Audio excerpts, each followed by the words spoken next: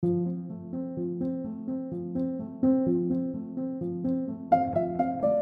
and welcome to Thinking Hard and Slow, the podcast of the Royal Institute of Philosophy. I'm Julian Baggini. Our first series mainly features talks from this year's London lectures on the theme of expanding horizons. We're both celebrating and promoting the ways in which academic philosophy in Britain and America has been broadening its scope in recent decades, engaging with other traditions around the world, new themes and novel methods. Today, we're asking whether we can reconcile the ways in which aesthetic experience, our appreciation of natural and artistic beauty, is rooted in the particularities of time, place and culture, with the desire to make generalizations about the human condition. Our guest, Eileen John, is going to help us answer this question and more. Eileen is Associate Professor of Philosophy at the University of Warwick and Director of the Warwick Centre for Research in Philosophy, Literature and the Arts. She has a specific interest in literature and its philosophical and ethical roles, and she tries to show the relevance of literary works to contemporary debates. After Eileen's talk, we'll be launching into a discussion which featured questions from our live online audience. Before we do that, here's Eileen John on the possibility of global aesthetics.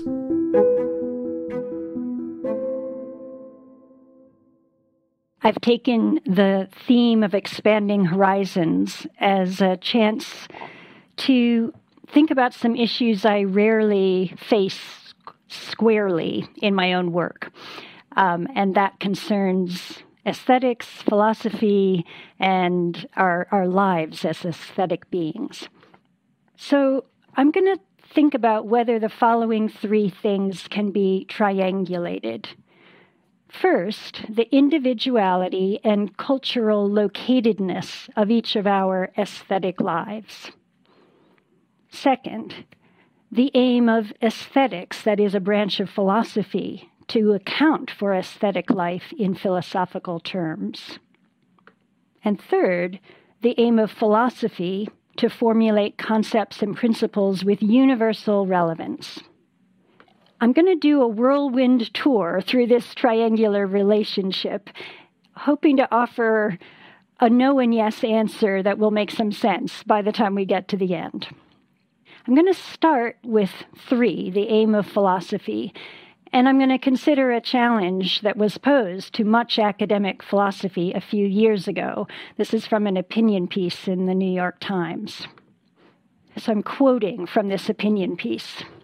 Of the top 50 philosophy doctoral programs in the English-speaking world, only 15% have any regular faculty members who teach any non-Western philosophy. Quote, no other humanities discipline demonstrates this systematic neglect of most of the civilizations in its domain. So the writers recommend that departments should be renamed Department of European and American Philosophy. This simple change would make the domain and mission of these departments clear. They say non-European philosophical traditions offer distinctive solutions to problems discussed within European and American philosophy, raise or frame problems not addressed in that tradition, or emphasize and discuss more deeply philosophical problems that are marginalized in that tradition. We hope that philosophy departments will someday teach Confucius as routinely as they now teach Kant, that philosophy students will eventually have as many opportunities to study the Bhagavad Gita as they do the Republic. Okay, and the authors of that are Brian Van Norden and Jay Garfield. Now, that piece was written in 2016, and my guess is some of the facts they're pointing to have changed even since then.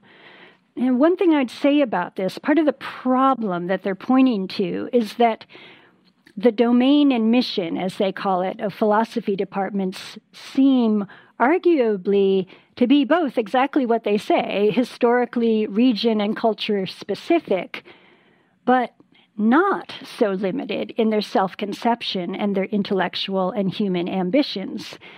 That is, I don't think philosophy departments think they're just addressing a limited cultural context. So let me say a little bit more about that.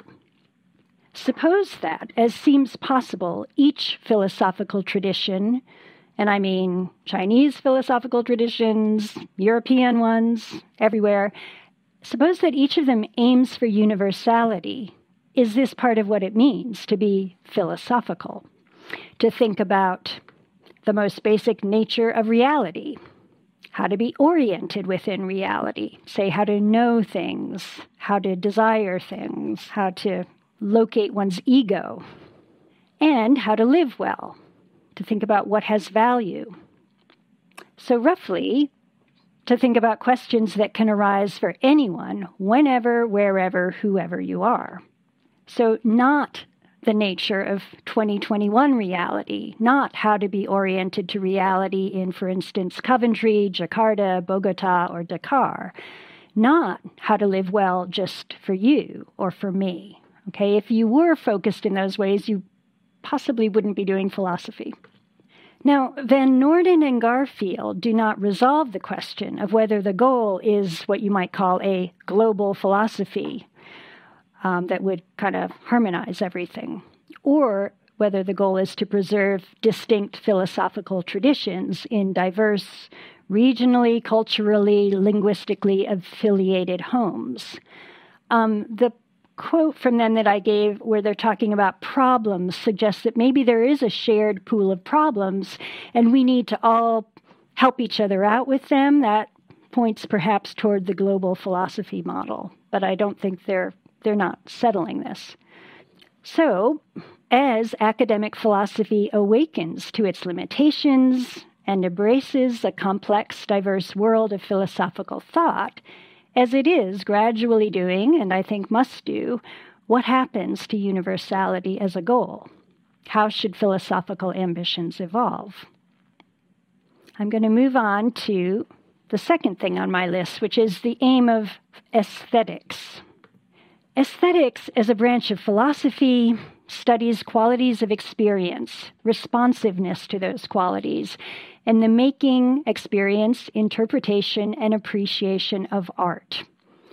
There's sort of two things that come together in philosophical aesthetics, and there's a lot of debate about how and why they come together. Is it really just about experience and special possibilities of experience, or is it really about art?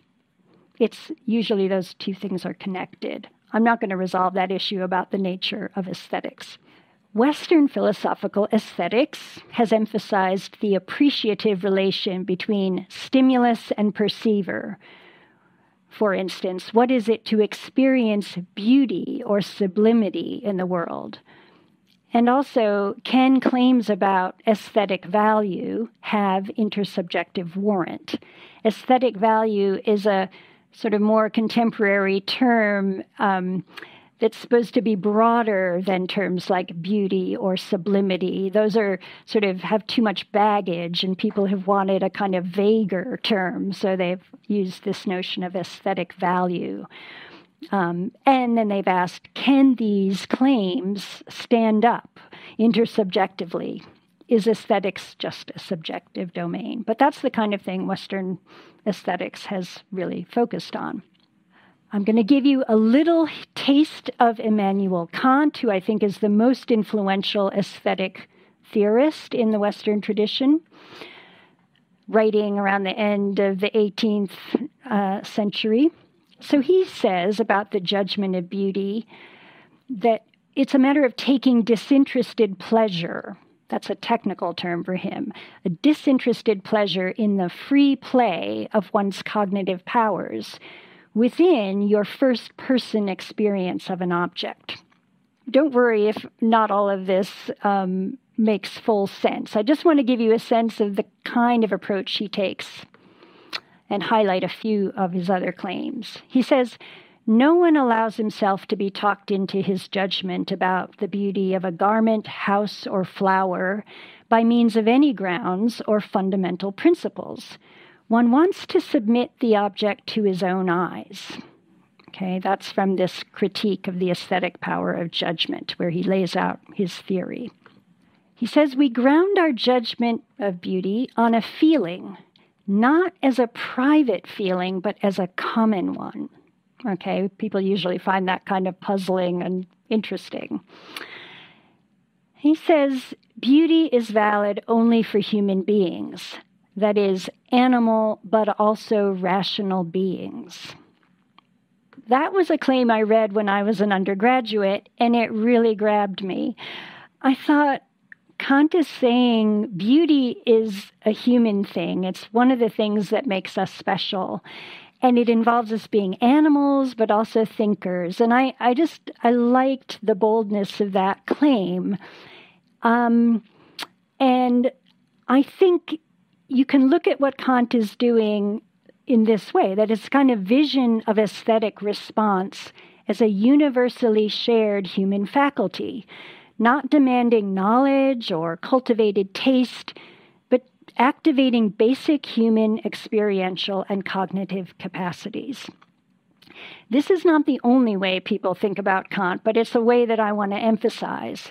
He says this, when you're judging something to be beautiful, one solicits assent from everyone else because one has a ground for it that is common to all. So for Kant, the experience of beauty is something we all have access to in common. It's based on something we share with everyone else. Okay, so I like this as a kind of approach to the universality of aesthetics, universality of aesthetic life. But let's go back to one, which is the aesthetic dimension of life as we live it. All right? I'll just say some general things about what I mean. I think we are constantly orienting ourselves to reality aesthetically. We are experiencing and simultaneously responding to our environments through more than conceptual classification. We're feeling what is familiar, coherent, out of sync, interesting, boring, mood-enhancing or mood-deadening, glorious, awful, to be shunned or savored. Like we're sort of doing this pervasively through the day. And that is, I think, a pretty basic, important kind of orientation to reality. And I'd say it's basic to feeling at home in the world or not feeling at home in the world. When you don't feel at home in the world, I think part of that is likely to be aesthetic disorientation.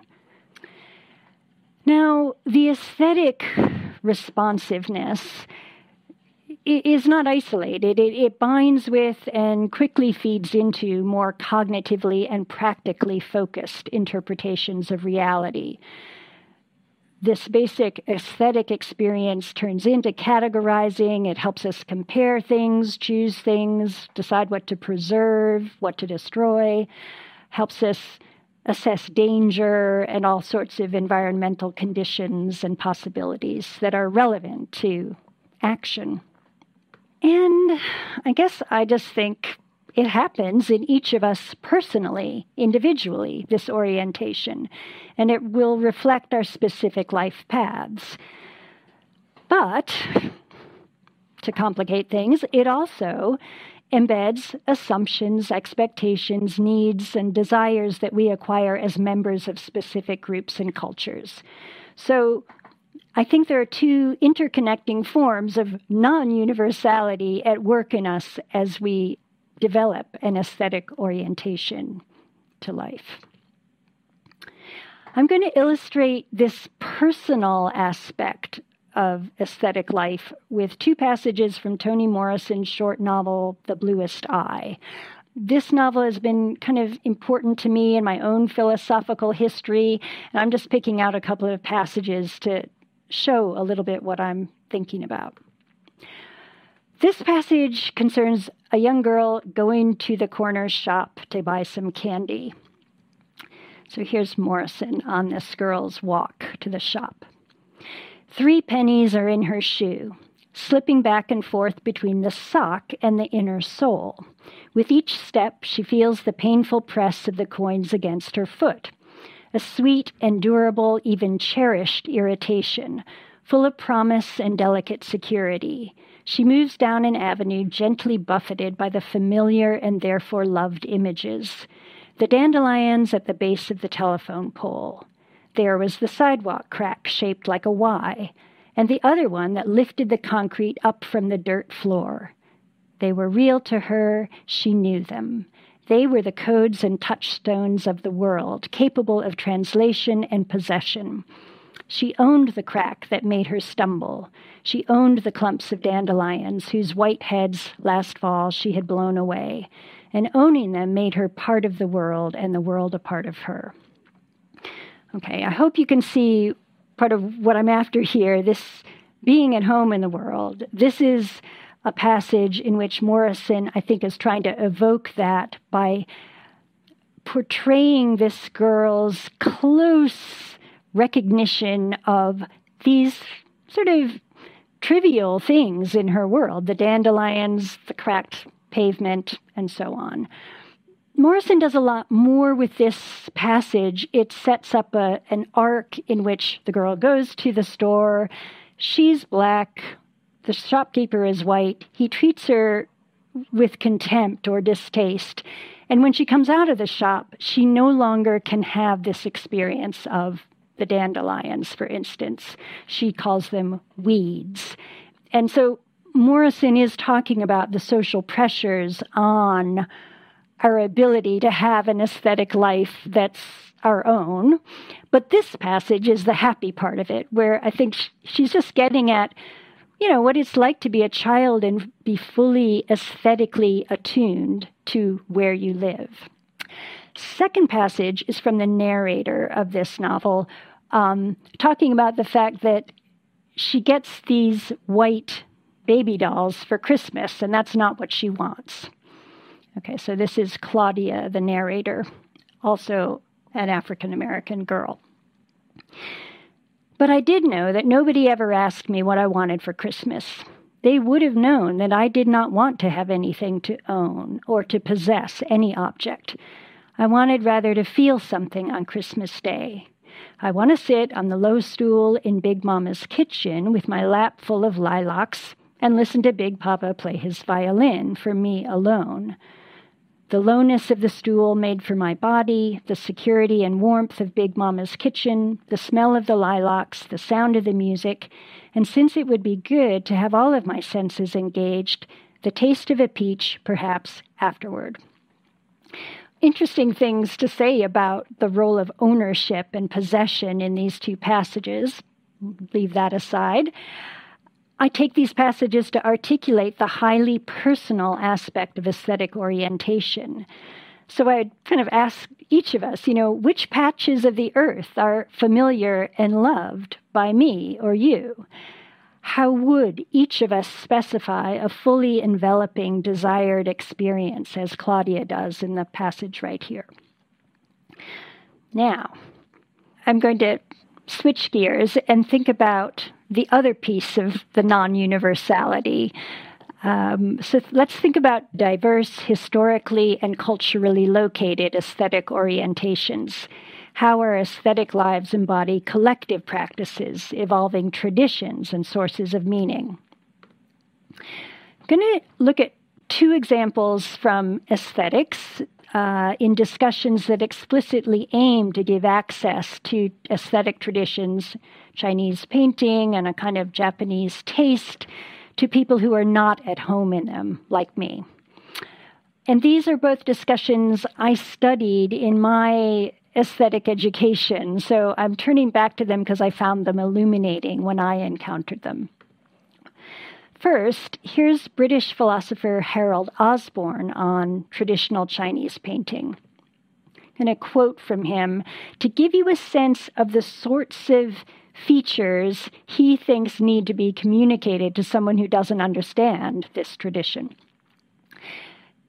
Quote, "The Chinese painter was not concerned, except incidentally to the pursuit of other aims, to imitate the appearances of things, or to represent things ideally as he would like them to be.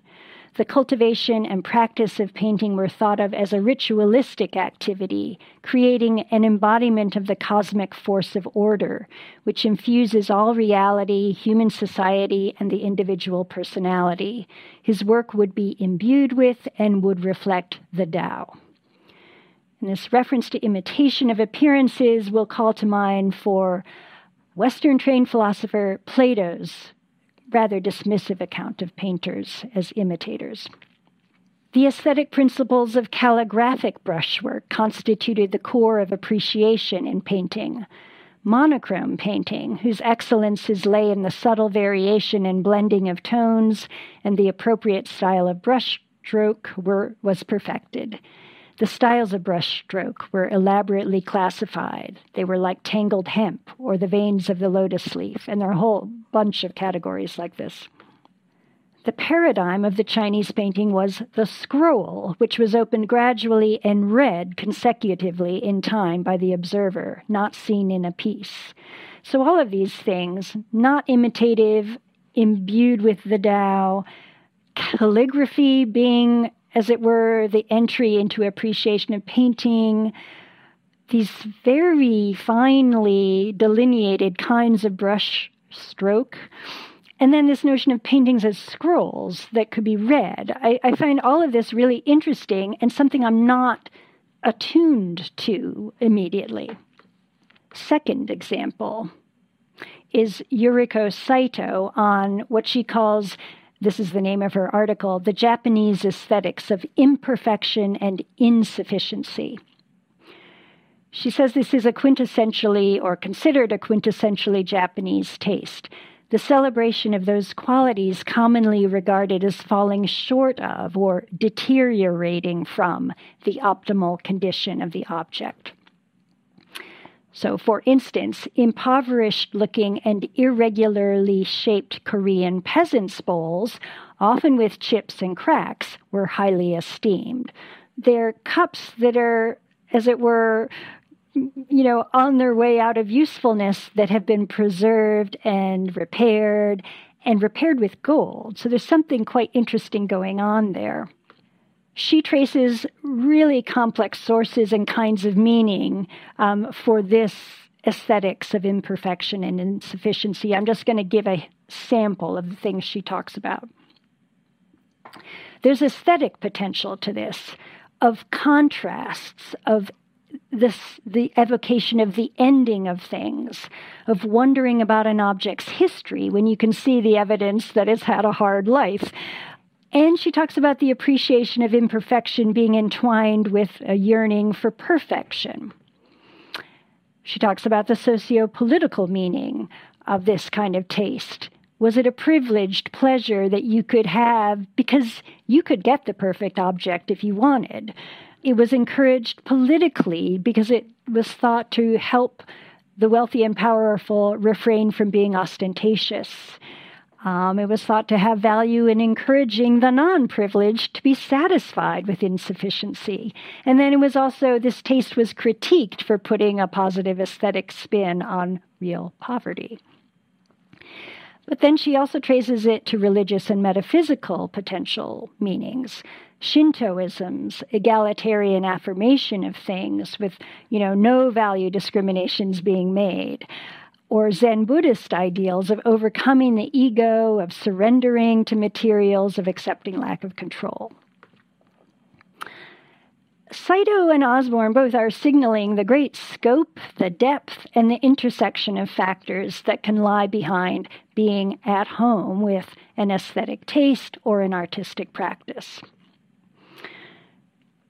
Do these examples of intricately meaningful traditions argue for the intractability of universalizing aesthetic theorization, somewhat differently from the personal aesthetics, but I think it just adds to the difficulty. I'm going to conclude here by trying to reckon philosophically with these phenomena, with the personal and the cultural locatedness of aesthetic life.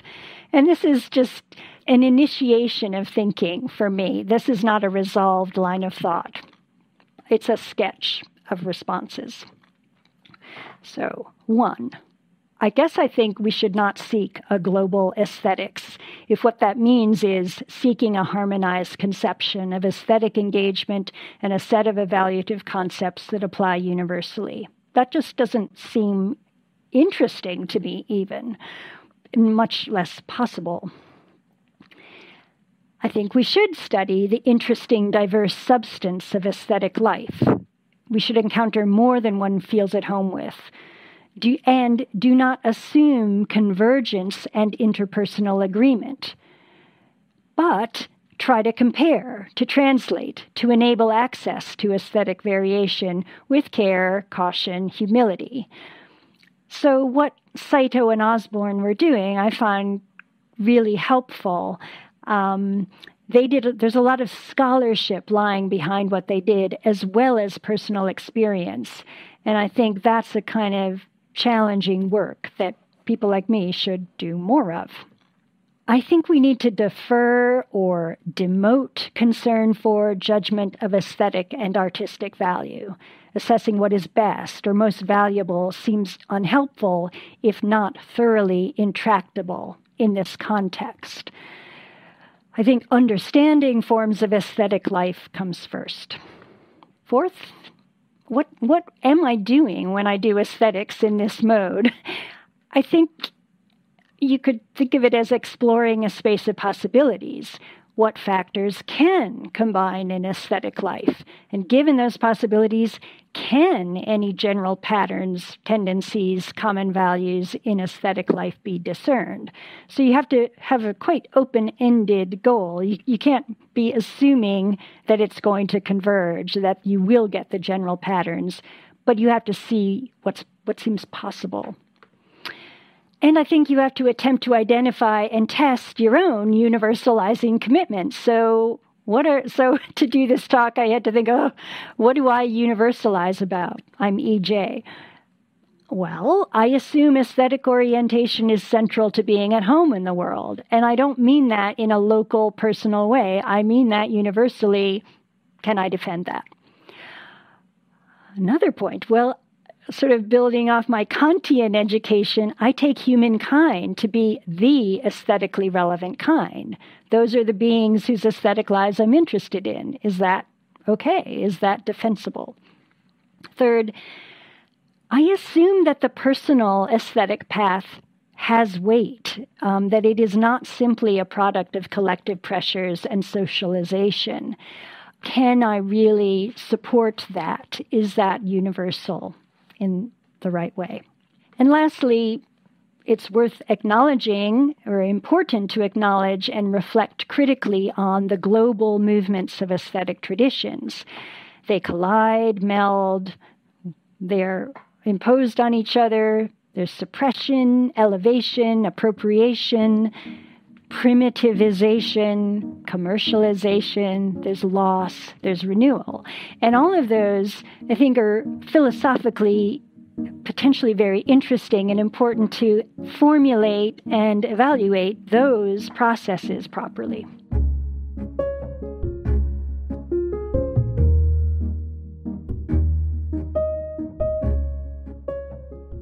I want to actually explore a little bit more this tension between, the universalizing aspiration of philosophy and its evident parochiality, but also more general themes, I think, about how we approach the universal when we are very much rooted in the particular. First of all, one sort of thought I had there was that, you're very interested in literature and fiction. And one thing that's said about that is that precisely what that's doing there is it's often dealing with universal themes through a very particular story. So you're reading a story about one person in one place in one time. But, it resonates with people beyond that because, if it's done well, that's one of the things it does.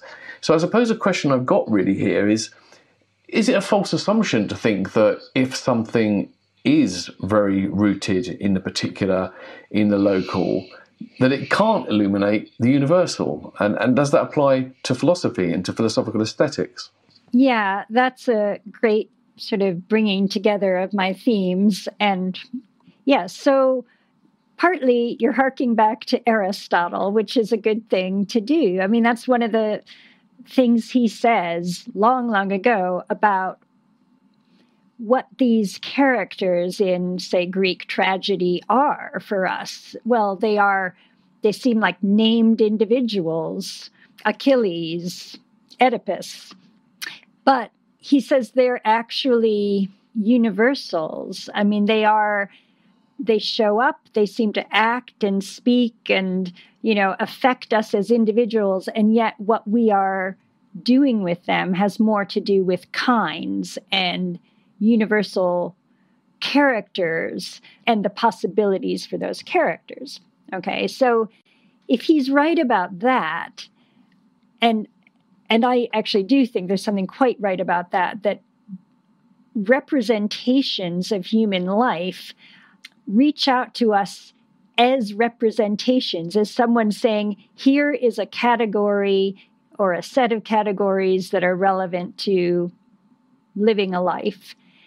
And then you get to think about those categories, as well as engaging with the story and imagining somebody doing what they're doing and killing their father and marrying their mother, etc. But it's also the kind of being that might do that. And so you get access to these universal kinds, qualities, concepts, really. So I think that's quite right. And as people, I mean, maybe I'm going to just universalize some more about people. We're really good at, as it were, creating the context that makes sense to us. So let me give you an example.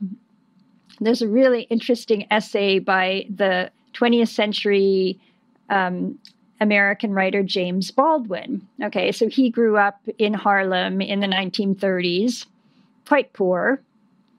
He had a teacher who really cared about him and got him reading Charles Dickens. Okay. And he was a very precocious reader. But so he has a kind of memoir essay where he talks about reading Tale of Two Cities. He reads this Dickens, like 19th century British novel, really seems to have nothing to do with Harlem. And he says, I saw Madame Lafarge in my neighborhood. I saw the blood running on the streets. And you think, okay, he wasn't granting that Dickens was relevant to 19th century England. He was saying he was reading it for him and making it matter in his world. Okay, so suppose that's part of what we do with art, and I hope it is. There's a way in which we are able to sort of build new aesthetic connections, sort of creatively. And now, I guess the issue is, what have we done there? Have we proven that there is a universal connection here, that what was meaningful to Dickens or his audience is in the same way meaningful to a child in 1930s Harlem? I don't know. I don't know how to prove that. But I want to allow that we are capable of kind of seeing beyond our own local personal patch. Definitely, we have to do that. Art definitely helps us do that. I guess I'm just not so interested in whether we can therefore claim here are some universal truths about human nature or, the themes of the work. That is going to be hard to prove. Anyway, I guess I'm just saying, yeah, I like the challenge you're posing to me, really, that you don't want to throw out universalizing tendencies too quickly because they might, in fact, be really important to us and, in fact, quite crucial to what we're doing with art. Yeah, I suppose the part I'm thinking of here is whether or not, when we think about what it means to be universal, whether we might be at risk of having a very particular understanding of that, which is sort of mistaken. So you think about Thomas Nagel and the view from nowhere. I mean, one of the points of Nagel's view from nowhere is that if objectivity means be able to completely uproot yourself from your own point of view and to see things with a kind of a God's eye, it's of course impossible. But he was talking about how we have the capacity to gain a sort of a more objective way of looking at things. But there's also a sort of way of thinking about it, which is very prominent in Jain thinking, of course, which is that you gain a certain objectivity or universality by combining different perspectives. So, I mean, to put it this way, for example, I mean, everything in the world we know through the senses. We can taste them, we can see them, we can hear them, whatever it might be. And all these different modalities are very, very different, but they're all of the same thing. And they all, have their truths about them. And so I'm going a bit of a long way around here. When we're thinking about, what we're trying to do, because I'm also interested in the question you've got, the broader question about philosophy you introduced at the beginning, the J. Garfield, Brian Van Norden sort of point that there are these different philosophical traditions and the West has tended to ignore the non-Western ones. But it's an open question in the article you refer to whether the objective is to try and create the one philosophy or preserve all these different traditions. And I'm just wondering how much you're sympathetic to the view that actually it's by, as it were, preserving the different traditions that we actually can get the best view overall, because that allows us to have more perspectives than if we try and create the one global philosophy. Well, let me just say that one of the first things you said, I think, is quite important. Like, we shouldn't think it's sort of all or nothing, objectivity or chaos and, arbitrary subjectivity. No, it's actually, you can expand your horizons, to take the theme of the lecture series, in a way that becomes more resilient to challenge and more capable of handling problems. And so even if you could never say, this is the view from nowhere, you could say, well, now we are better able to see how the issues are configured and different ways of approaching them. So you've added perspectives helpfully. Now, in terms of what happens when you bring together traditions that might even seem to just conflict, say that they give rationality a different priority or role, or let's say, well, it still seems to take your kind of what I took to be a positive, optimistic thought, is that you do learn about your own tradition by, as it were, seeing the outside of it, like seeing how it looks to another tradition. So if I'm obsessed with rationality, it could be really illuminating to try to get inside the view that doesn't make any sense. Like, why would you privilege rationality? That somehow, even if you're not quite sure how you put all this together, you have advanced in your understanding. You're seeing maybe the limitations of a certain conceptual scheme or a set of values that you have thought were unassailable. At least you can think about why they are assailable. And that seems, you could count that as an advance in general philosophical understanding. When I try to think about how literary works help me as a philosopher, it often in a way is this sort of process where things I've taken for granted as the only way to think about something, they just start to look non-obvious when you see a literary work that doesn't assume all of that. A typical person like you or I, we live in this kind of cosmopolitan kind of realm where we like to enjoy things from different traditions and different cultures, and perhaps people even take kind of a pride in that, sometimes to the extent they actually can even end up looking down on their own. But in the Toni Morrison passage you read, there was another phrase which struck me, which was familiar and therefore loved images, and it was a familiar and therefore loved, I thought was very interesting. And it just made me wonder about this, what you're saying about feeling at home in the world and so forth. It seems to me you're saying there's something important to our aesthetic sensibility about being located. And if that's so, well, you might want to say something else about that, but if that's so, is there something lost if we sort of can one become too cosmopolitan, if you like? Perhaps your aesthetic sensibilities just get diluted rather than expanded. Okay, I think that's rather a deep question for self-reflection. I think we could each ask ourselves this. I don't want to romanticize, as it were, the simple aesthetic life where, there's just great continuity and not much innovation or something like that. But there's something about having no patterns or nothing that you could particularly think, that's what a street scene looks like to me, or that's what a piece of furniture, that I can identify as my kind of furniture.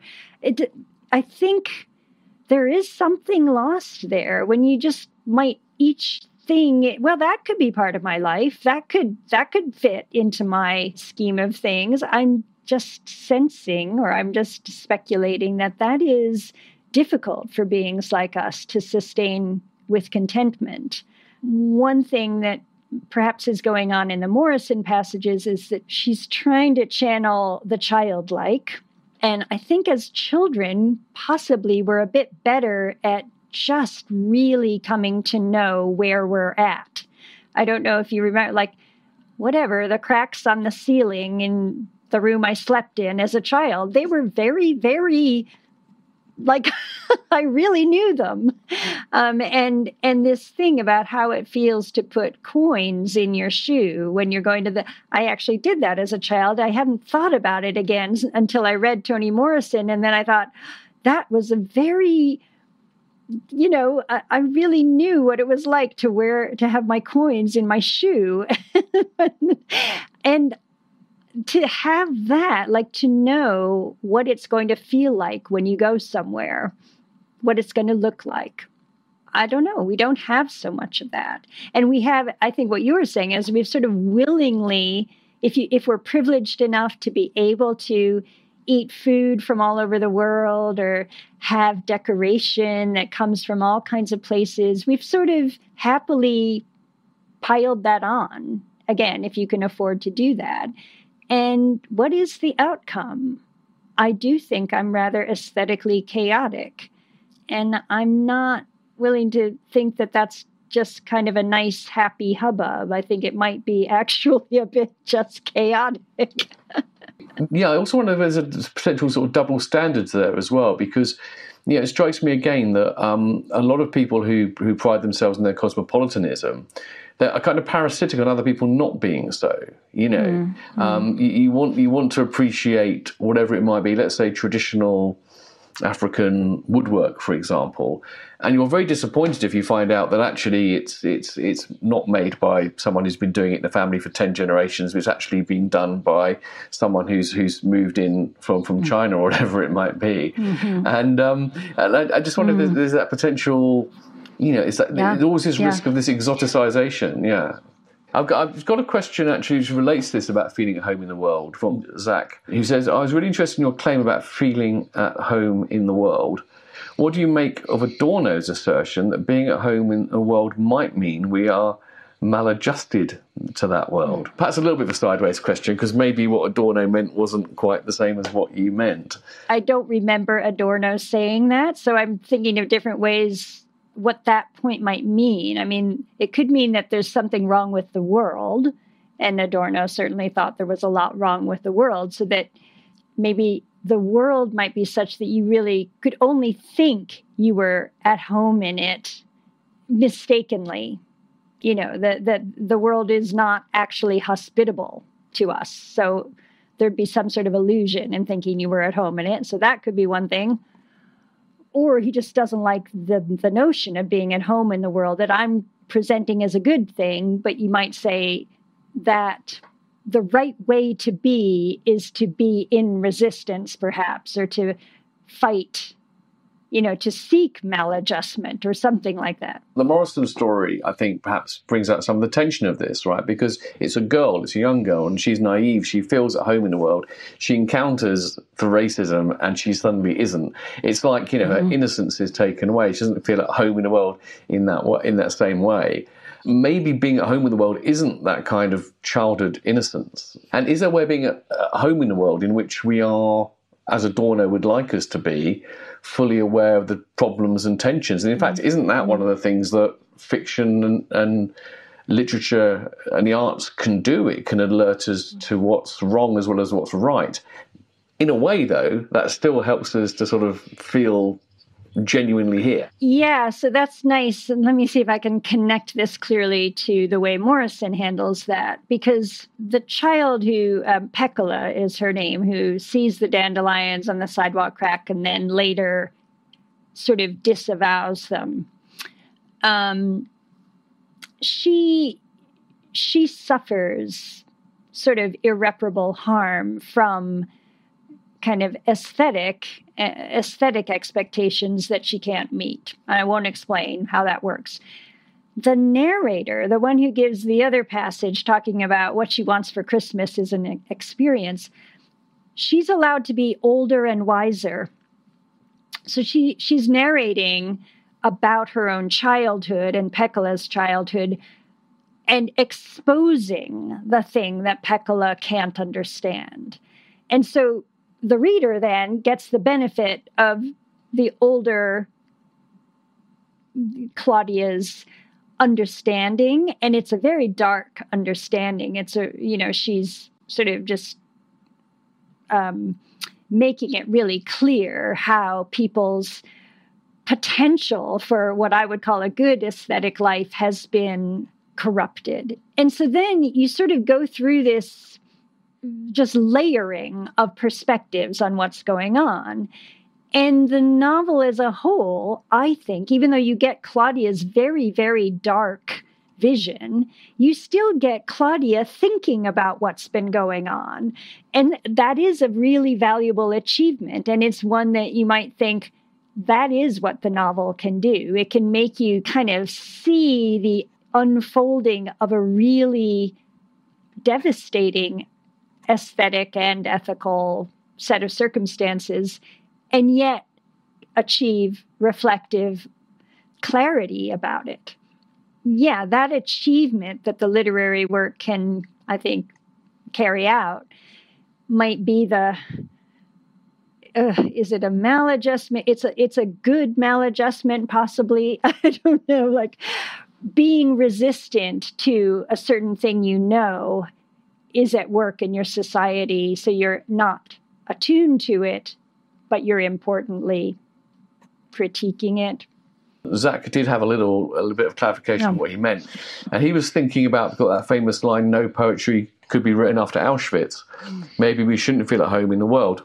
But does that accord with your feeling that we ought to encounter more than we feel at home with? Yeah, so that is one thought. I don't think I spelled this out very well. The idea that the world might be such that the right thing to do is to not be comfortable in it, to not be adjusted to it well.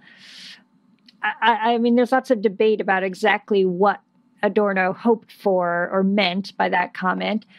I'm on the side of give me more poetry, because the poetry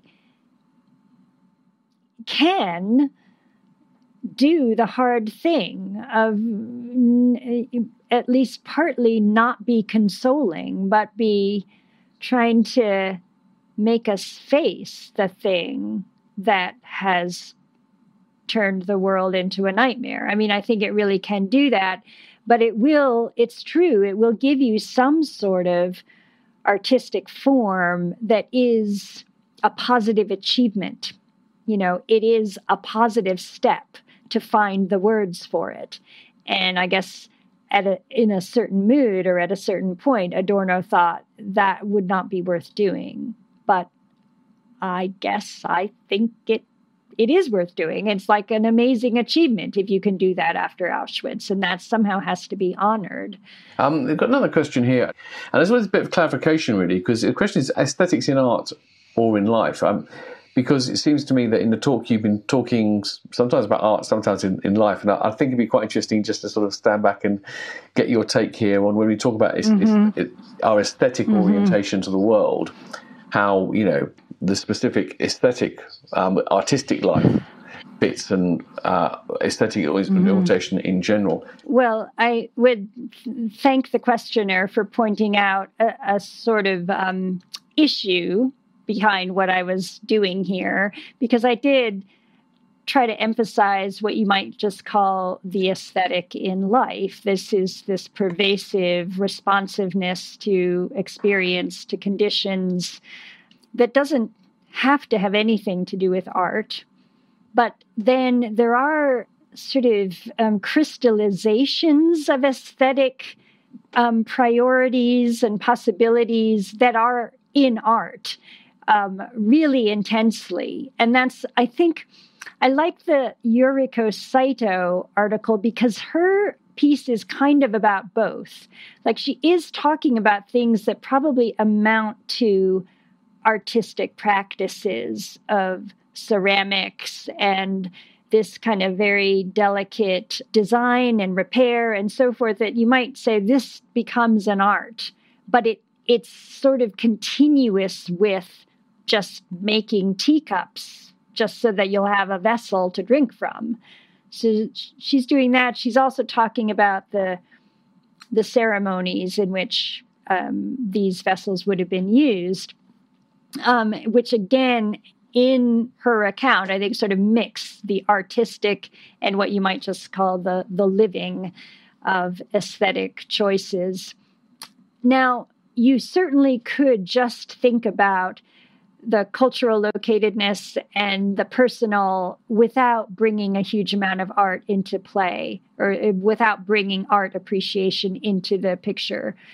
But in terms of what you might call understanding aesthetic value, it is useful, I think, often to think about how we identify the features of artworks that have aesthetic value. That is one of the contexts in which people talk really carefully about aesthetic value. So that's one reason you might sort of put these domains together in this kind of talk. But to your second thought, you know, that we can't be in two spaces at once, I suppose I disagree with that, but I'd have to think harder about what I'm claiming there. But like very roughly, when we engage with art, we are the real people we are. And we somehow, these art objects are in our lives. And I think that's sort of the basic important thing about them. I guess what you're suggesting that I'm not acknowledging very much is the sense in which the artwork can change our aesthetic context kind of radically. It can give you entry to a space of experience that in some sense just feels like it came out of nowhere. You're washing the dishes and then you turn on the radio and there's some incredible music that has nothing to do with your life, and you might feel completely absorbed in it and carried away from the dishwashing. That's an incredible power of art. And you might say, I'm in a different space and I am going to be responsive to very different values and stimuli in that space. I somehow would want to grant that and yet say you're in your life too. I'm not sure I'm dealing with it well, but that would be my attempt. Very interesting indeed. Now, I'd like to perhaps turn to a few of the questions, the points you raised at the end, and I can tie that in with a question we got from the audience. You said that you're not seeking a harmonised conception of aesthetic engagement and valuation. I think you said something like that's just don't seem interesting to you or worthwhile. Perhaps I'd like you to say a little bit more about that before we just set that aside. And that does relate because John Kaleja, or Kaleja, as I pronounced it, put up a question here, which was that, does, for example, Kant's harmonious integration of memory and imagination lead to a global theory of aesthetics? So you did talk about, Kant's view of the free play of the imagination and so forth. And that does sound like some kind of universal understanding of how art works, which has some kind of merit. So why are you saying you're not interested in creating a harmonized global conception of aesthetic engagement and evaluation? Thank you for the question. I have found Kant to be a very powerful theory builder in this area. It's a really attractive theory. So, yeah, he thinks there is a distinctive aesthetic mode that generates a distinctive pleasure, this disinterested pleasure, in which you're not settling on what you want out of this experience or what the experience is for. You're not able to attach a concept to it that will explain what it is and therefore what can be done with it or what's to be believed on that basis. You're just not able to. This is the free play. It's a free play, rather. But it is a free play of our imagination and understanding, that is, these cognitive faculties we have. And the thing is, when you look at other traditions, I think what you find is that it may not be a free play. And this pleasure, it's just not always appropriate to call it a disinterested pleasure, I think. It's very tricky territory. So I don't want to try to explain the depth of the issues here. But if you take Claudia's account of her experience that she would like for Christmas, I'm presenting that as a kind of aesthetic ideal in her hands, like that she is trying to pack into an imagined experience exactly what she wants. And I don't think there's any way you could call this a disinterested pleasure. She's just more trying to explore the possibilities of meaningful pleasure for her. And I want to say that's a great aesthetic project. And I don't want to have to step back and in a Kantian way and say, well, but it's like really personal to you, Claudia, and you're not engaged in a free play. You're actually like using your desires to be close to people and to have a certain kind of fullness of experience that's too particular to you. And I just can't disqualify what she's talking this. Well, it's a fictional character, but can't disqualify it by saying, it's too anchored in your needs and desires. Okay, so let me say one other actually universalizing thing that sort of comes out of Kant that I probably do believe about the aesthetic, which is, it's not that it's disinterested pleasure, it's not that it's a totally free play, but it is an experimental. It has some kind of openness to questioning what we think is good built into it. That's sort of how I think of the importance of the aesthetic, that it's a place where we experience things rather carefully, intensely, and we don't have to be already knowledgeable about what the good of all of this is. So you might call that a kind of freedom, but it's more an openness to changing our minds about what we want and experience, or what could be good there, what kinds of categories might be useful to us. So I probably would always look for that in the aesthetic, but I don't want to rule out certain kinds of interests, certain kinds of function.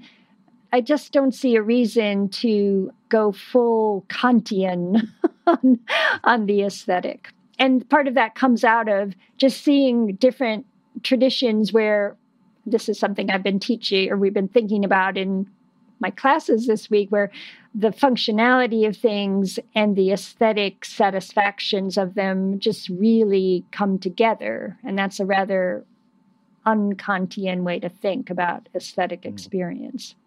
Yeah, it's very interesting indeed. I mean, I must admit, when I was doing aesthetics as an undergraduate, I very much enjoyed it. I very liked it, but I ended up getting very frustrated with this idea that we should be trying to say what is art or what is beauty. It seemed to me that these things contain multitudes, and it was very interesting to explore those multitudes. But, playing this game of can we nail them down into one universal totalizing theory seemed to me obviously hopeless, and I was surprised people continued with it. Now, we've got a question here from Andrew Lambert, which is there's a background to this, actually. So the background to this is, in another comment, he points out that certain classical Confucian thinkers approve of socialization as a means to generate shared aesthetic responses with a view to generating consensus and social harmony. So, this is a real view that, a lot of the purpose of art is to cultivate that shared social space. And that's really important for bringing people together. And it is quite interesting, actually, how, if you think of many times of coming together, national times of coming together, they can be around, particularly around sort of a music or performance or something. So that's the kind of the background. But then the question we've got here, which can you say more then about your assumption that the personal path has weight? Because there's a sense in which all individuated aesthetic experience is personal in some sense, right? I mean, you don't just mean in the trivial sense that we all have we all react to things aesthetically as individuals. You're presumably saying more than that. So why do you think the personal path has weight? What do you mean by that, I guess? Well, I suppose one basic thing I could say is that I don't think we wait for socialization to have aesthetic orientation or disorientation. We're able to sort of diverge or go our own way. And it's kind of, I suppose, I think of that as a precious thing about us. So even if I have soaked up an enormous amount of aesthetic expectations, patterns, tendencies I don't even know I have about what's appealing or not, I am able to sort of overcome that or, as I say, just diverge from that individually as needed, perhaps. That is, I don't think we're all alike in what we need aesthetically. I think that, and it has to do with all sorts of things going on in one's life. When you have suffered great loss, I think then you're just not going to be able to accept perhaps the happy vision or the positive aesthetic qualities of things in the same way. And so that sort of specifics of your life path are going to, I think they have power to affect, give you a way to reject or abstain from certain kinds of aesthetic socialization. But I also think we don't always live our live aesthetically with full power. I don't always pay attention in the right way to my aesthetic life, and I sort of can be on a sort of cultural autopilot, like thinking I get what I'm experiencing and what it amounts to and what I'm really appreciative of. And that's just not fine-grained enough, in fact. Like I can, if I sort of really zero in on it, I can realize, no, I don't think I don't subscribe to this aesthetic taste that in some sense I've been using or acting as if this is my taste, but I can come to realize it's not adequate for me. So I think I'm just sort of trying to describe what I mean by it, but how to prove that it really does have weight. I suppose it's just because your socialization will never cover everything that needs to be covered in your life path in aesthetic terms. Like, we are each unique in what we're going to encounter. The way the cushions in my office chair react to me and the way I'm shaped and so forth. That's my aesthetic life, minimal as it is. And there's a sense in which I have to, at some point in my life, I hope I acknowledge that individual, stamp of experience on me.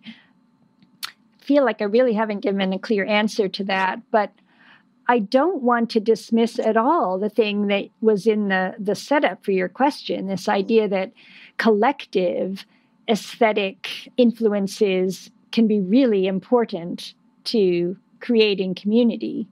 The songs that we all know, there are very few songs that we all know, but if you are in a community where you can sing together, for instance, that's a kind of wonderful, participation in something bigger than the self that can be a really heartening part of a life.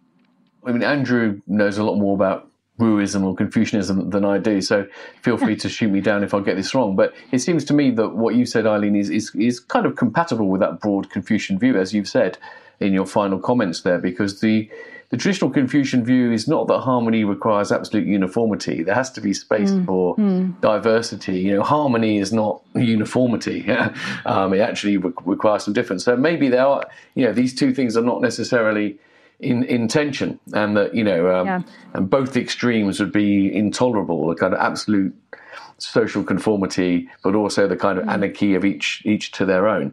One of the points you made was we should demote this concern for what's best. That this is a kind of a fool's errand. I suppose a lot of people, the resistance they have to that is, well, surely there's got to be room for judgments of good and bad, better and best, right?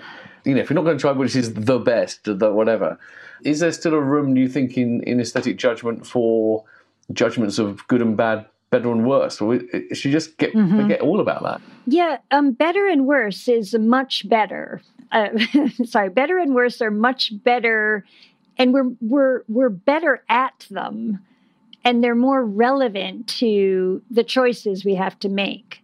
So, yeah, when I say defer or demote, that's sort of a wrong-headed claim on my part, in the sense that I would be saying we're actually making some sort of implicit aesthetic better and worse judgments all the time. When I put these socks on in the morning rather than those, and there's something aesthetically going on there, I'm probably making those are better judgment. And you just have to do that. Okay. But I'm probably not making a deep aesthetic value judgment. I'm making a really complex, situated, better than this aesthetic judgment. So I think that's quite important. We have to do that. I just think we've been crazily worried about the best, the masterpieces. I actually considered having a slide in this talk about the use of the term masterpiece in the aesthetic debates that I read about. I just think that's been really hindering. We would get, this is more the Humean aesthetic tradition, we would get the ideal critics who would be able to make the judgment of which works are best. Although actually maybe Hume isn't so set on that. But still, I just think at this point in time, when we're trying to expand our horizons, settling on the value judgment should seem like a hugely difficult task, hugely fraught. So at least defer it. But of course, keep on making your necessary better and worse discriminations, because we will do that.